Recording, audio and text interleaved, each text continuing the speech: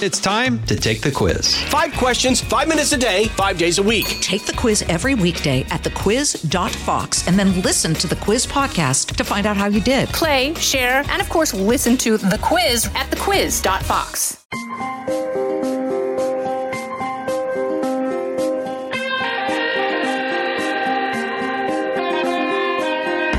You're listening to Fox News Radio. I'm Ben Domenech. At the close of a year that has been very eventful when it comes to world events, politics, and the like, I wanted to take a bit of a moment to look back at some of the cultural trends, the things that we don't often talk about, but are also things that are a lot more important in the great scheme of things in terms of directing the future of the country and organizing the way that people think about the world. I want to go through the top 10 things that I think really mattered when it comes to the cultural space in 2023. But first, let's deal with some honorable mentions. First, the NIL era in sports and ESPN going hard into the gambling space. I think that we forget how much this was something that changed overnight. It's something that was really avoided intentionally by the networks. Anything having to do with gambling was left out of the conversation, pushed aside. Something that really was left to Brent Musburger and Al Michaels to make various nods to. But now it's right at the center of sports. It's being advertised when it comes to whether you watch the Red Zone Network, the NFL Network, ESPN, or the like. They are all branded with various associations and affiliations with sports betting apps. That's something that's only going to continue to increase in the wake of a Supreme Court's decision that allowed states to make determinations about whether they would allow such gambling to take place. And it's also going to raise a lot of questions about various sports and the decisions that are made at the end of games and that, could decide basically whether you hit the over or end up in the under, or if you have an outcome that is diametrically opposed. We just saw the fact that this played out in the Detroit Lions and Dallas Cowboys game just the other night. And then, of course, the NIL era is obviously going to change a lot of things regarding college football, where various players go, how they are treated more and more like pros in the making, as opposed to college athletes and people who are going to be in some way prevented from using their likenesses to gain not just money for their families, but to accrue a certain degree of celebrity. It's one thing to think about this in terms of the potential going forward, but I think that what you're going to see is more and more athletes who basically decide to make their career a 4-year career in college, not necessarily hoping to even make the pros, given the limitations of their physical ability or their skill. It's something that I think is going to change a lot of things regarding college football. There's all sorts of quarterbacks who could be reliable third stringers in the NFL, but could go off in the right environment and with the right offense in an NIL era that could allow them to turn that into a lot of money for them and for their families. I think another honorable mention has to be the upheaval surrounding X. Twitter obviously was something that, was at the center of the conversation a few years ago. It seems to me to have become less relevant in the post-Trump banning era. Jack Dorsey having left and Elon Musk having taken over the place. It certainly, has changed the way that a lot of people, view the app and use it. They, may decry it as being a source now for misinformation, disinformation, and the like, government crackdowns, journalists leaving, etc. I certainly think that it matters, but I don't think that this actually rates in the top 10 because I don't think that X or Twitter is as important as journalists and media types think it is. I think it drives the way that they may view the world, but not the way that average people do. And then I would say TikTok. TikTok absolutely had an impact in 2023 because it survived the kind of attacks that it was receiving from a number of different key sources. Democrats and Republicans started the year pretty much unanimously opposed to TikTok, but the disagreements about what that opposition meant were significant. Republicans generally wanted to ban TikTok entirely. Democrats, certainly those on Capitol Hill, were open to forcing them to make a sale. But at the end of the day, TikTok, thanks to a massive lobbying campaign, enormous amounts of money spent, influence peddling of a variety that we rarely see on the level of tech's involvement in D.C., ended up in a space where they basically survived what they thought might have been a real threat from a Republican House that might have forced the issue on Democrats. Now, it's not over. I think it still remains to be seen whether this is something that comes up, and it particularly could come up within an election year as being a hot button issue. But when the White House basically decided to make peace with TikTok, lean into TikTok, in fact, then it sent a message to Democrats that they really ought not go down the road of fighting it. And for the next generation of Democrats who are even more beholden to China, Gavin Newsom being China's favorite governor, basically, in America, that's something that I think is now going to become less of a bipartisan issue. One thing to keep in mind is something like, how often do you think about the Roman Empire? A meme that I think a lot of people, it took up within 2023. That started on TikTok. So it definitely has an effect in terms of driving the conversation. Obviously, the number one in terms of the influence in America in 2023 culturally has to be considered the ubiquitous presence of Taylor Swift.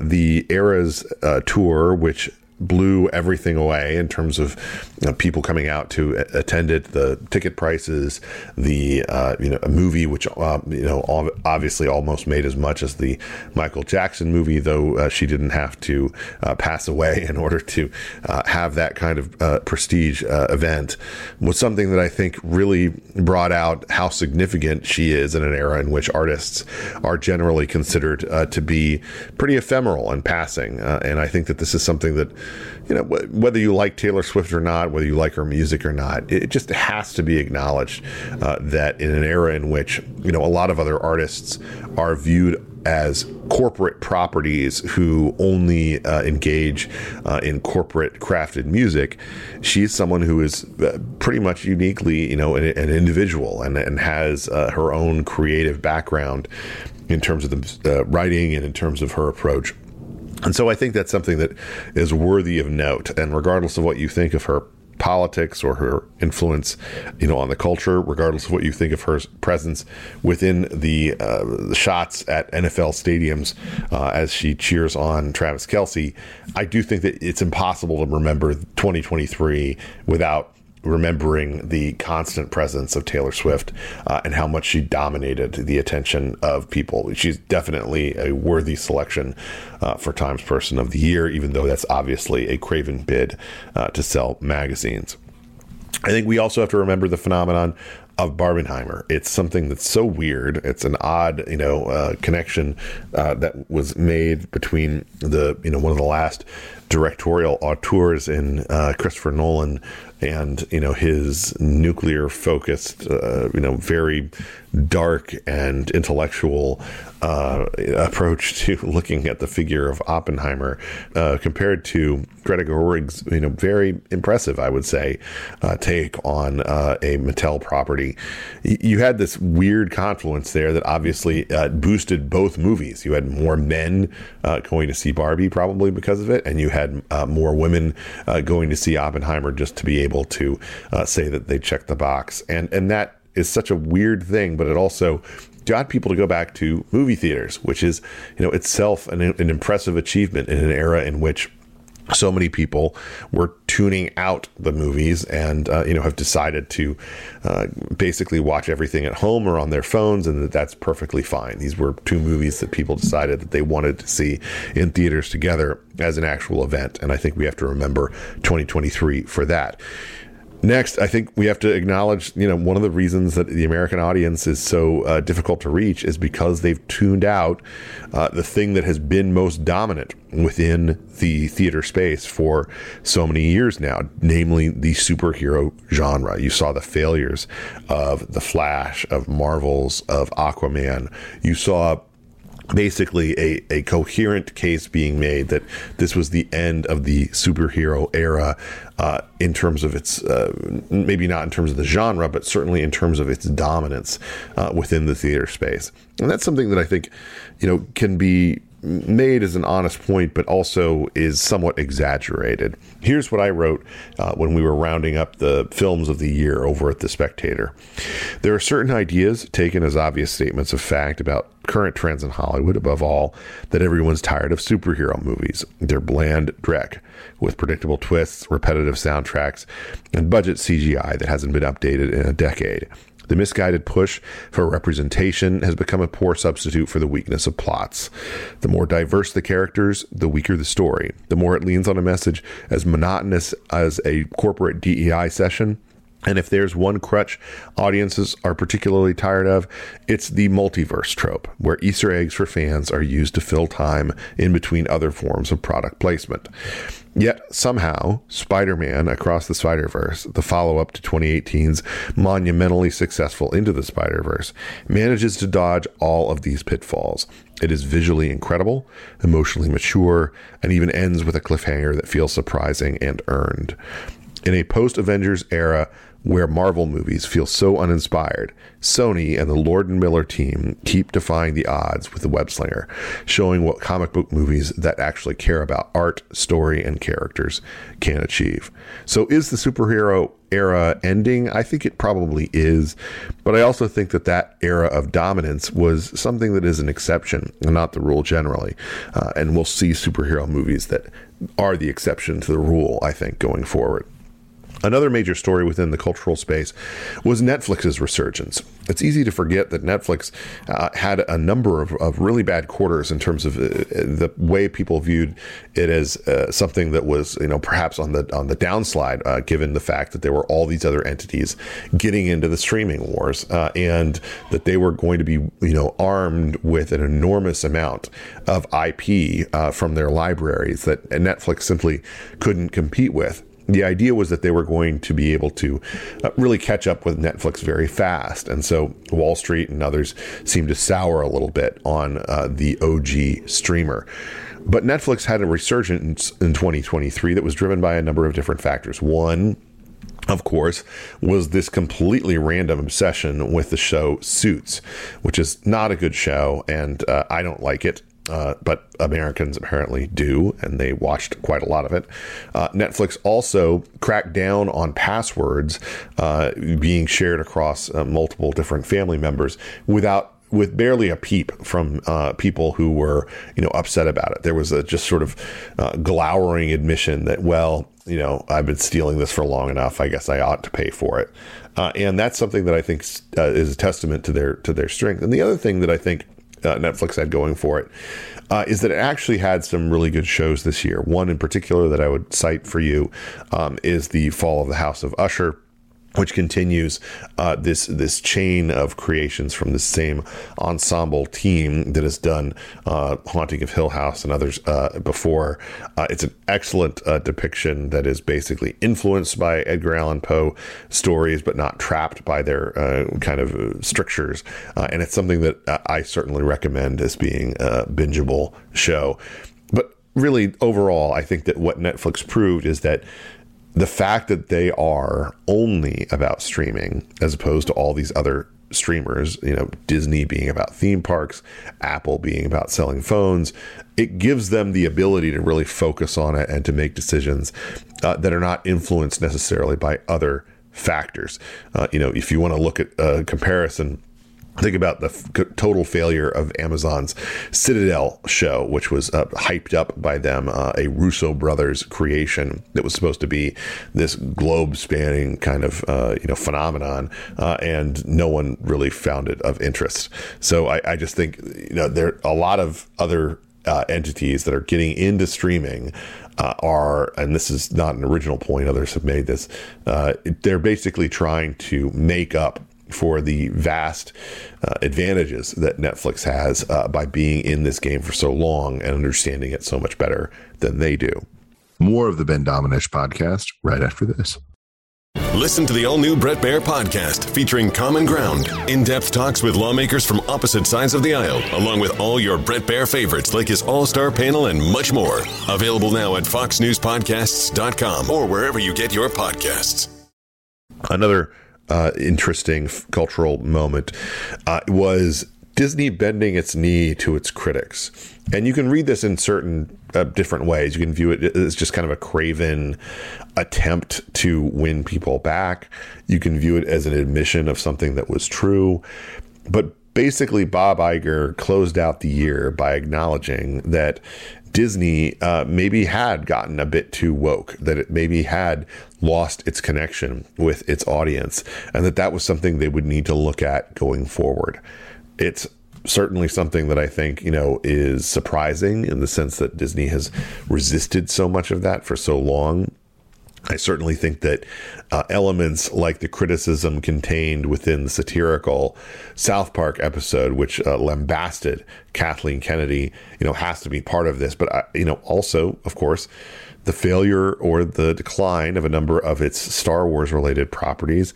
And certainly, I think, the failure of the Indiana Jones movie, which I believe is driven primarily because of Phoebe Waller-Bridge's presence within that context, is something that it speaks to the disadvantages that Disney has in an environment where so many of the people who work within Disney certainly share that ideology, share that, that very typical and predictable leftism of the cultural variety.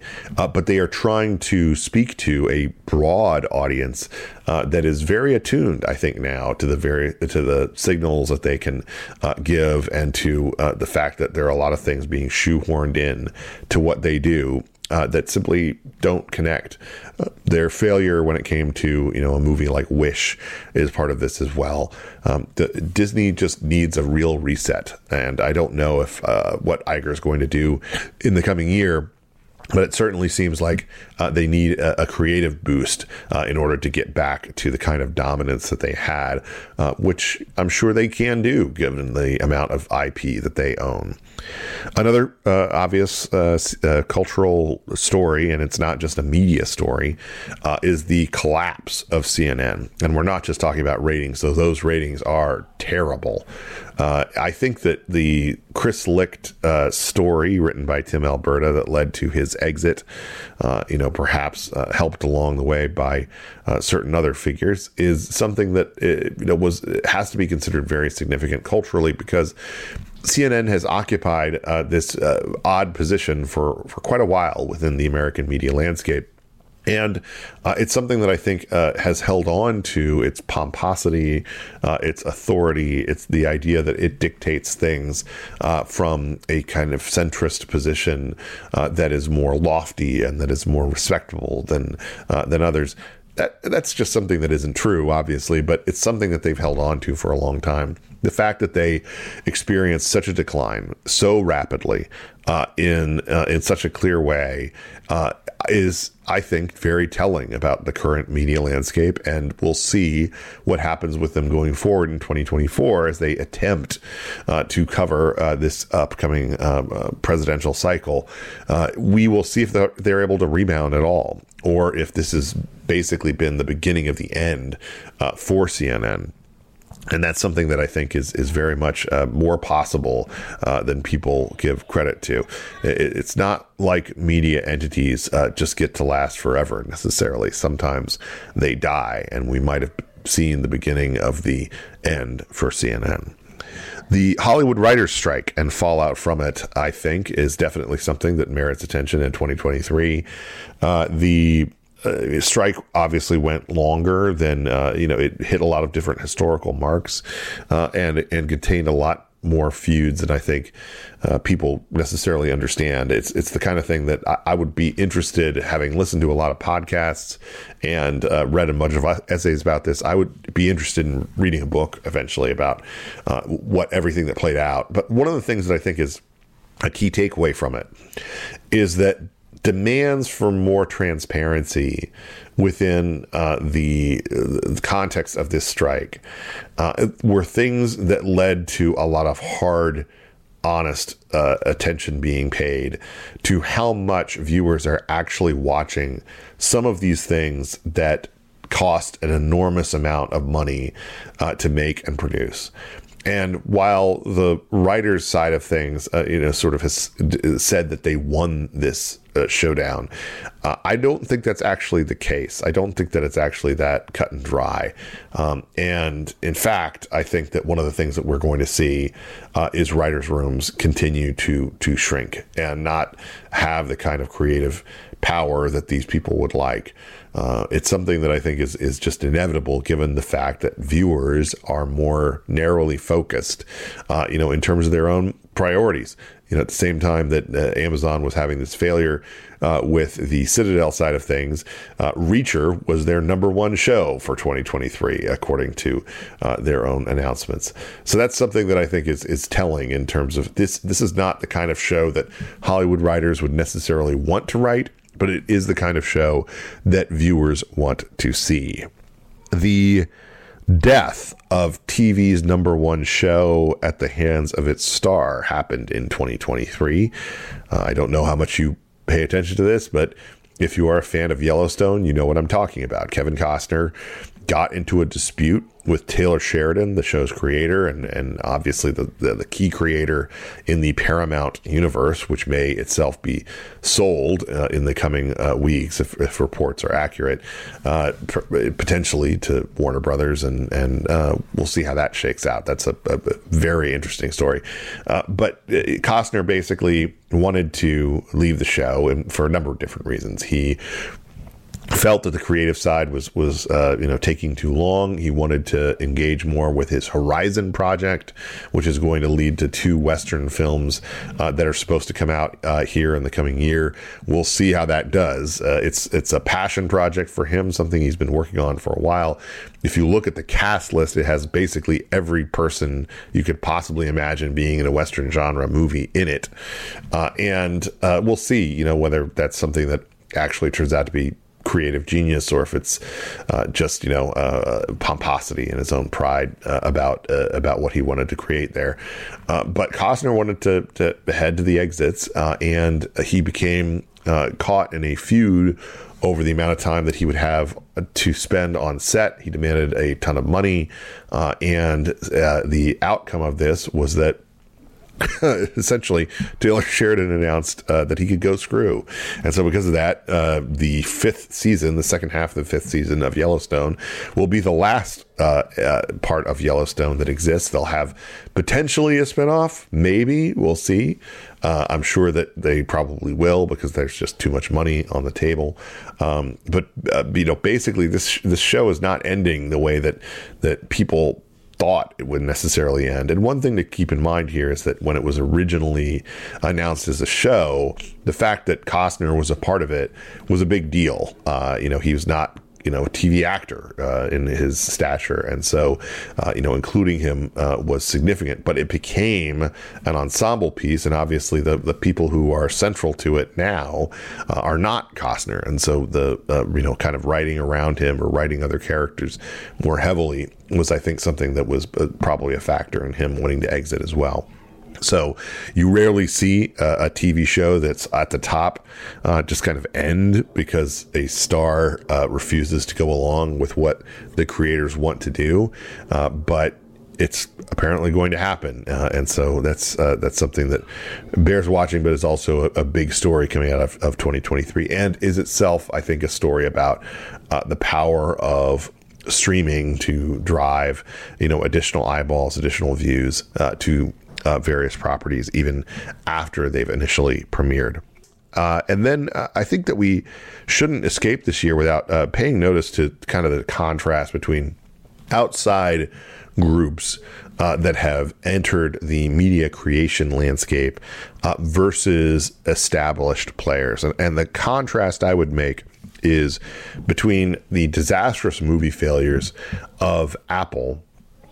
Obviously, the world's first $1 trillion company, one that, is certainly interested in creating very expensive, big budget shows. It has had some successes, but this year had two clear failures with their investment in Killers of the Flower Moon, from Martin Scorsese, starring obviously Leo DiCaprio, and then Napoleon, which they backed with Ridley Scott directing, Joaquin Phoenix.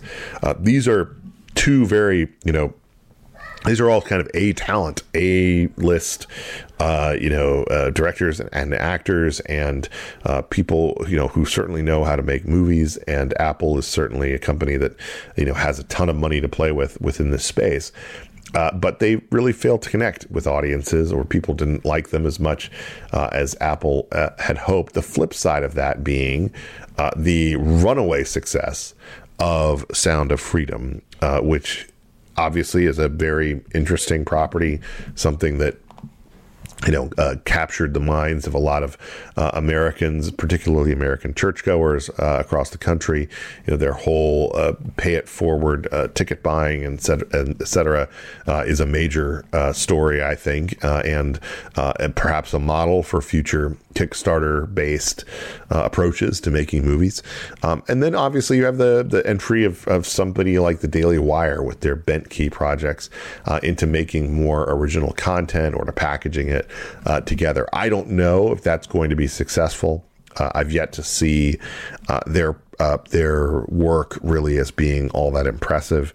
But I do think that there is something there to the idea that small budget efforts that connect with an audience are going to become more and more appealing in an era when big budget efforts that don't connect with audiences seem to be, dying out. That essentially there's no way that you can justify these things going forward, given the trend lines and given the performances that we've seen at the box office and with various viewers who just aren't interested in content that is in that space. They don't want the kind of things that Hollywood is pushing out, and that these new attempts to enter into streaming are pushing out. They tend to gravitate more toward traditional types or formats, or they also, I think, are just not interested in pieces that are driven more by egotistical directors who think that they can put anything on the screen and that people will watch it. The turgid, lengthy Killers of the Flower Moon is something that is the example of someone who has passed the point where they really are able to be edited in the same way that, it's like late Stephen King, where the books just run for 250 pages longer than they need to. And then finally, to close things out, I think 2023 really was the year where we can say that millennial nostalgia overtook boomer nostalgia. Now you can go back to, maybe the year before and say that, the Super Bowl and that kind of thing, was part of this. But I do really think that, millennial nostalgia is something that is driving a lot of the elements in media today, particularly for late 90s situations. I mean, you look at something as that is as popular, among kids at this moment as this latest Trolls movie, which is driven by the attention paid to boy band phenomenons.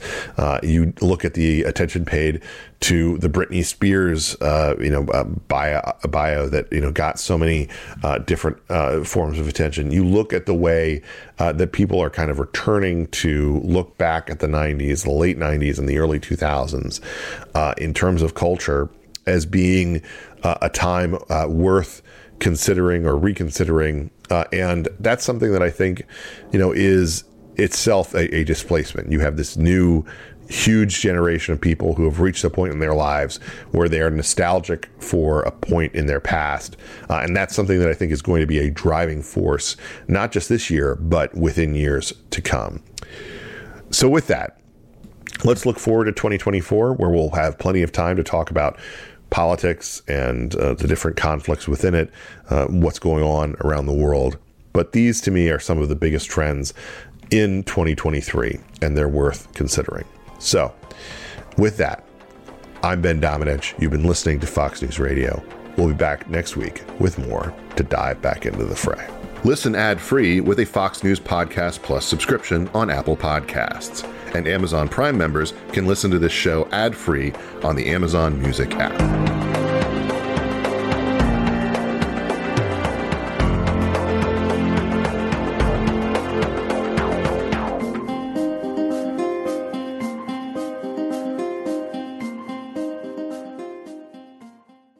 From the Fox News Podcasts Network, subscribe and listen to the Trey Gowdy Podcast. Former federal prosecutor and 4-term U.S. Congressman from South Carolina brings you a one-of-a-kind podcast. Subscribe and listen now by going to foxnewspodcasts.com.